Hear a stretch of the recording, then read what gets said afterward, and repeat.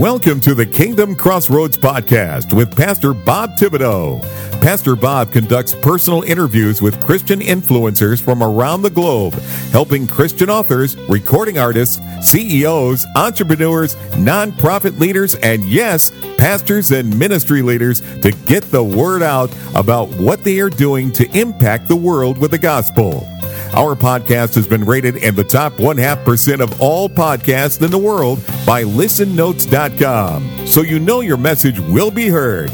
Now, here is your host with today's interview, Pastor Bob Thibodeau. Hello, everyone, everywhere. Pastor Robert Thibodeau here. Welcome to the Kingdom Crossroads Podcast. Today, we're so blessed that you're joining us.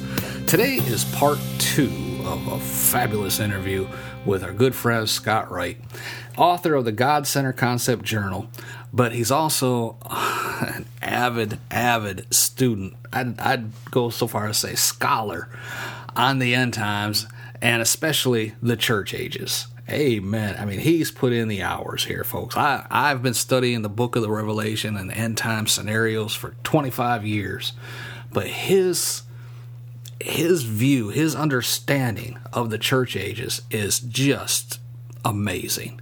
And he's been going through this. This was part 1 of a series discussing the 7 ages of the church. And this is what we just finished was part 1 of the first church age. Now, in today's episode, we'll pick it up from there and we'll conclude the study on the first church age, but we're also going to go into the second age of the church. And this, you just need to make sure that you stay up with this series. If you missed any of part 1, you got to go back and catch up. I don't have the time to replay just about anything from that portion of the interview. So if you want a thorough understanding of the first church age, you got to go back and listen to the prior episode. All right, let's jump back into the interview now with Scott Wright. The second age of the church, though, it didn't just affect Israel then. It affected all the known world at that time, right? Yes. So what happens is, of course, Israel is disintegrated and their last revolt is destroyed or put down, I should say, in 136. Then Hadrian dies. And then the next emperor that comes in, Antoninus, and I'm not always great with these names, so just forgive me. But Antonius Pius becomes emperor. And so, and I've had to brush up on a lot of my church history. I had studied this hard when I was young. Well, that's been a few years ago. So when I was going through this, I saw that switchover. And it also, there was a switchover of how Christians were being treated by the Roman Empire, in that there was more of a focus put on getting Christianity out of society, because now that they had dealt with the Jewish issue, now they wanted to deal more with the Christian issue.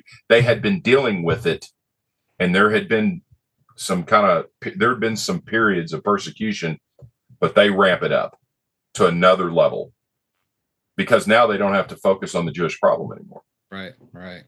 Well, by persecuting the Christians, though, that caused them to flee to other parts of the world and take the good news with them, right? Exactly. And it started spreading Christianity. Mm-hmm. And what's funny is Christianity not only spreads, but in the Roman Empire, the more they persecute, the more it becomes popular amongst normal people. You know, some of the greatest movements in the church have been during periods of persecution. So that's something to always consider, that the movement of the church has been, the movement of Christianity spreading and becoming really alive and well in an area, a lot of times has been done under intense persecution.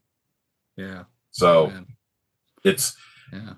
I think people in a general sense, and this is just my psychology coming out in me, people in a sense like to rebel. Well, in a lot of ways, sometimes the movement of the church has been a rebellious movement against civil authority.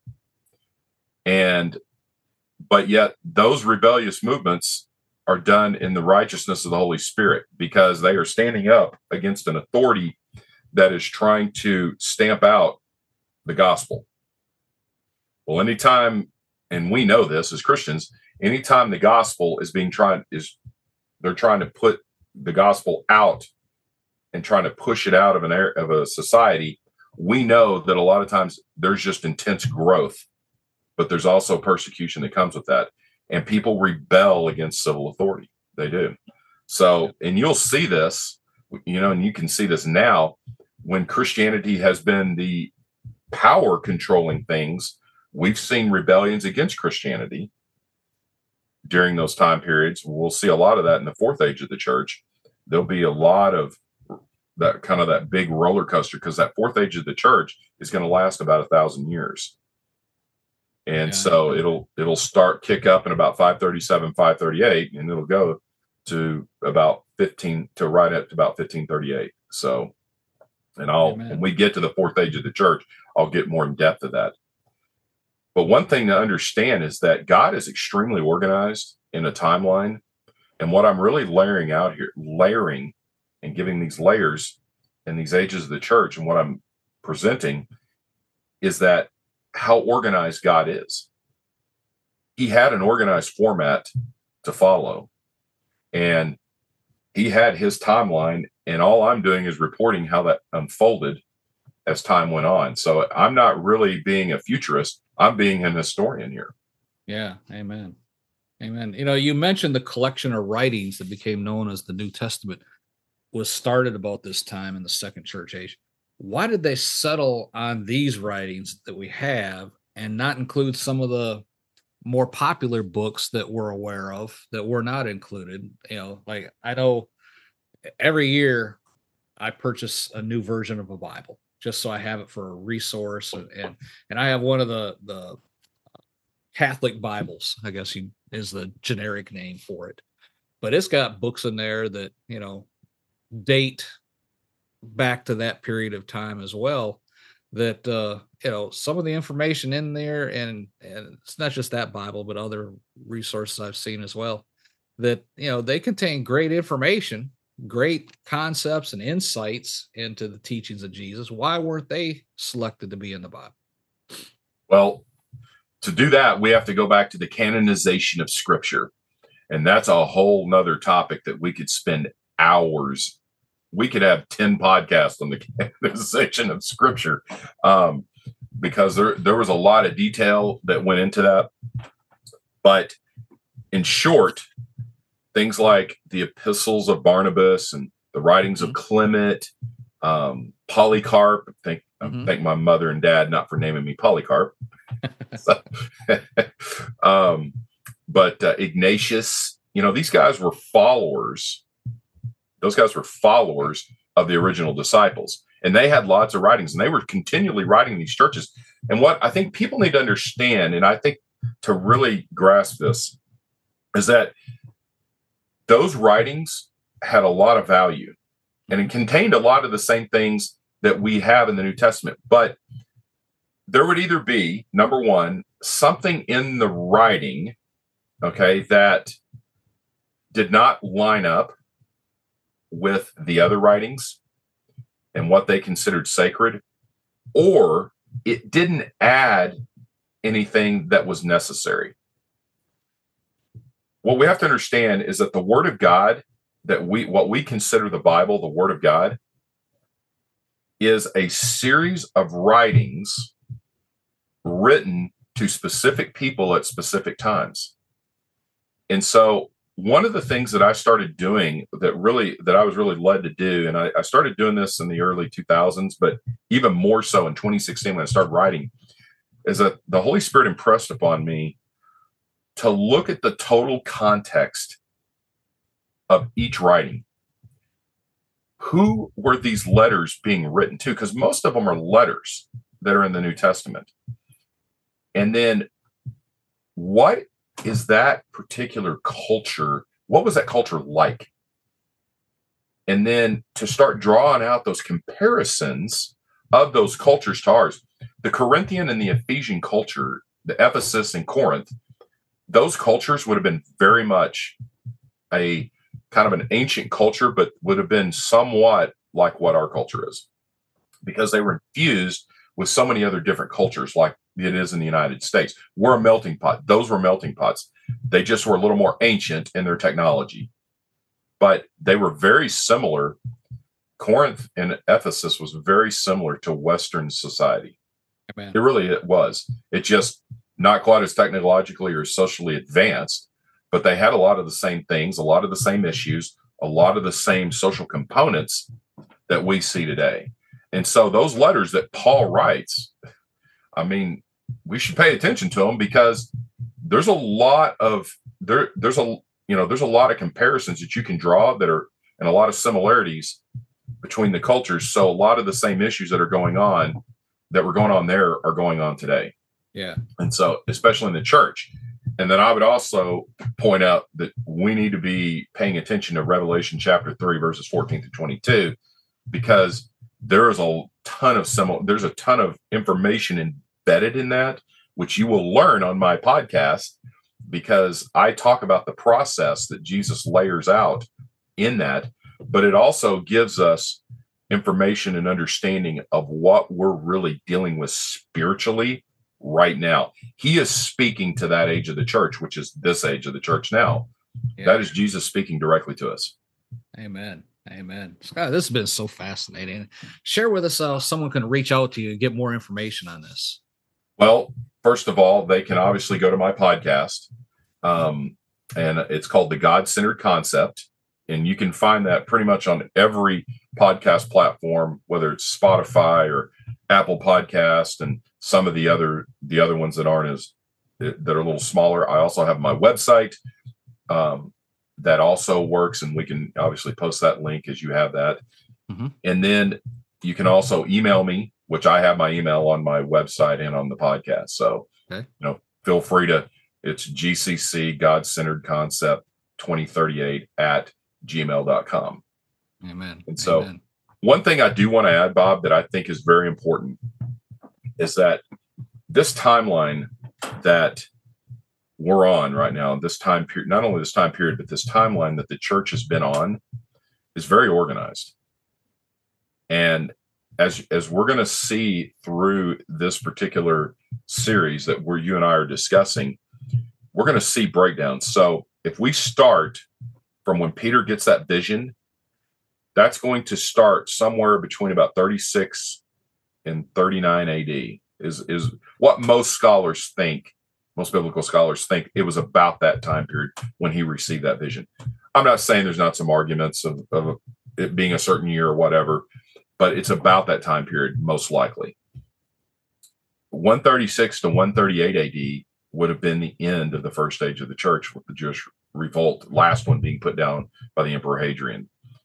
And then it would have switched to the second age of the church right about that time when the new emperor takes the throne in 138.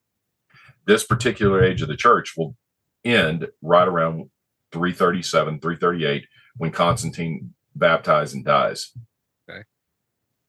This age of the church is going to go through a lot of upheaval, a lot in the third age church. It's called, this third age of the church, which we're going to discuss the next time, is called the political church. The second age of the church of Smyrna that we're discussing right now, this is the persecuted church. It really is. And it's persecuted by the Roman Empire.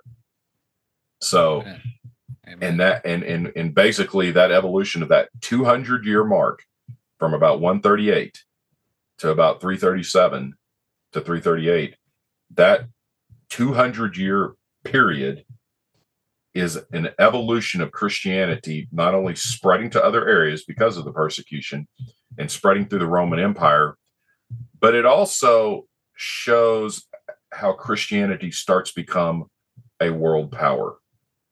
And we will see that play out and culminate in 538. I know we're starting to see these dates. They're like, boy, there's a lot of 37s and 38s. What's going on here? That's what I started picking up when I started seeing different events and I was reading through all this church history that I will get into as we go along in future episodes. And I'll show you a complete timeline. Amen. And it'll be which also leads me to this, is that I'm going to write a book on this starting here in July. I'm going to write a book on this timeline. Amen. Amen. Share a little bit about that with us. Well, obviously you've listened to these first 2 episodes, and you got to realize I'm trying to squeeze, and you and I have talked about this, a lot of information into this 20-minute time frame that you and I have, this 30-minute time frame. But what that book's going to do is it's going to layer out each age of the church and what that looks like. I'm going to layer out even about when it should end. The 7th age of the church will end. Understand this. What my book is not going to be about is what's going to happen after that. I'm not going to say that there's going to be, some people believe there's going to be a rapture that ends the age of the church. I'm not going to talk about that. You guys have plenty of resources, lots of eschatology out there to read with different points of view, different theories. That is not what this book is going to be. What I'm going to do for people is make it very simple. I'm going to take some very complex things and simplify this timeline so that they have something simple that will help them understand the history of this and how each age of the church broke down, how the church developed, and then how eventually it will fade, and what went on in each age, and kind of how to highlight that. There's some things out there. I personally don't think there's been enough put into understanding these 7 ages of the church. I really don't. There's some scholars that have talked about it, and I've seen some different things, but I think there's just assumptions that were made along the way to get to be able to talk about future events, instead of saying, wait a minute, asking more. Really, what you got to do when you do this is you got to ask lots of questions. And that's really what the Holy Spirit impressed upon me. He started putting those questions in my heart, and I just started looking at that in different ways. I was like, okay, that makes more sense, because some things just didn't make sense to me. And being a guy that teaches history, that has looked at history, that studies it, some things didn't make sense to me. Okay. And when do you anticipate this book being released? I am hoping by the end of this year. My goal is to have it released by the end of this year. So right now, I've got to get it written, which I've got some things already written out anyway. It's kind of like when you go do your research and you got all your note cards and they're just scattered everywhere. Mm-hmm. Now we got to start bringing some of that in. Yeah. Okay, what do we got to add, subtract, do all this, and then obviously got to get it edited. And then I've got to raise funds and go to a publisher and see who wants to take this project on. Yeah. And then hopefully that will lead to me, obviously, eventually publishing the other books and getting those out as well. Amen. What will we be talking about next time? Well, we're going to dive a little deeper into the 3rd age of the church. We touched on it, and I touched on a few of the events, but there's going to be a little bit more into that. And then we'll start brushing up against that 4th age of the church, what some people call the tyrannical church, because the church becomes the dominant power when the Byzantine Empire takes Rome in 538. Yeah. That's really about the power of the Holy Roman Church and its ability to not only influence the world, but to dominate that part of the world and spread that across the globe. Amen. Well, not the entire globe, but much of Europe and Asia and the Middle East, and the Crusades will be involved in all that. I mean, so we're gonna start knocking on those doors. Amen. And your book, God-Centered Concept Journal, Making God's Word My Ways, it's already published. It's on Amazon, yes. Correct? Exactly. Okay. Yeah, and it's just a good journal for you to follow my my podcast with, but you can also just use it as your personal journal. I've got different sizes available, so depending on if you like a bigger one like me, or you might like a smaller one that's more a little bit just handheld that you can have in wherever. So some people like them smaller, some like bigger. So there are some different options available on there. Amen. And before we close again, share again about your podcast. So the God-Centered Concept, right now, we've got a bonus episode. We have 12 episodes already released. I'm getting ready to do the 13th one this weekend. Amen. As well as I may go ahead and do the 14th one as well and get them both out. Had a little gap of time in there because I was I had to redo some technology. So I had a little gap of releasing between the 11th and 12th episode for that reason. But we got that all figured out, bought some new equipment. So we've kind of ramped things up actually in that time period.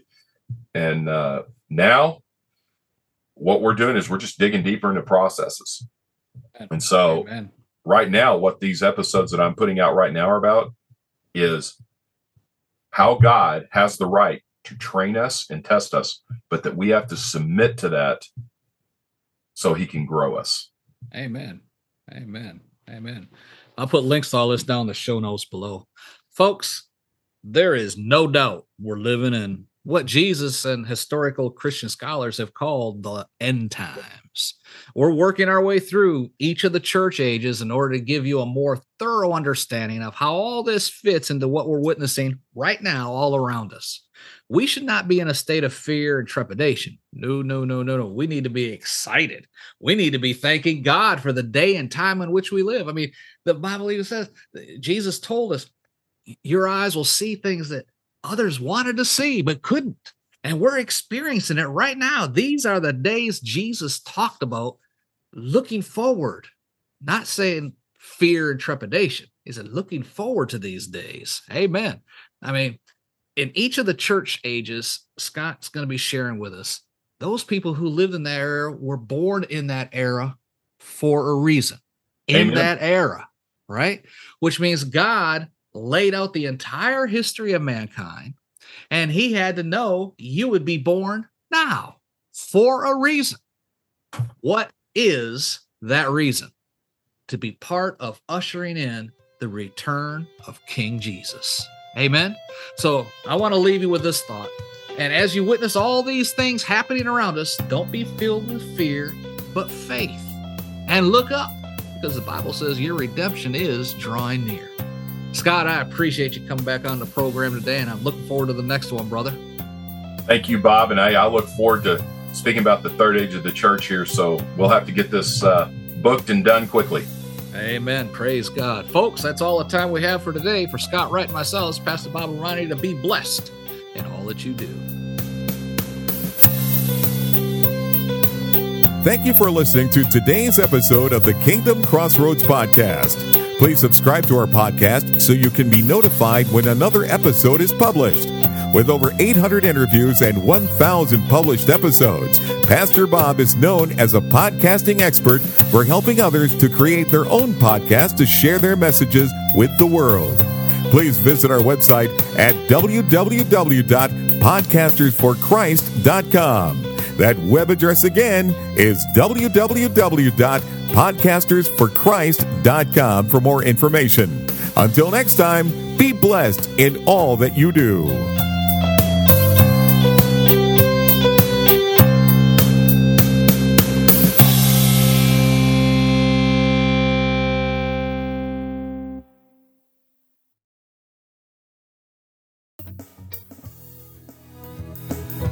Are you a Christian entrepreneur, coach, or author with a message that needs to be heard? Picture this: your voice reaching thousands, your story inspiring hearts, and your business flourishing like never before.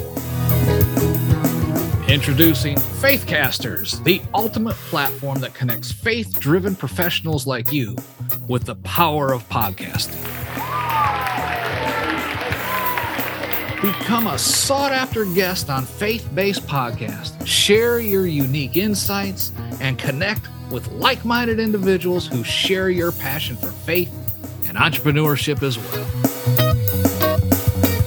Imagine your expertise reaching a wider audience, expanding your network, and propelling your business to new heights.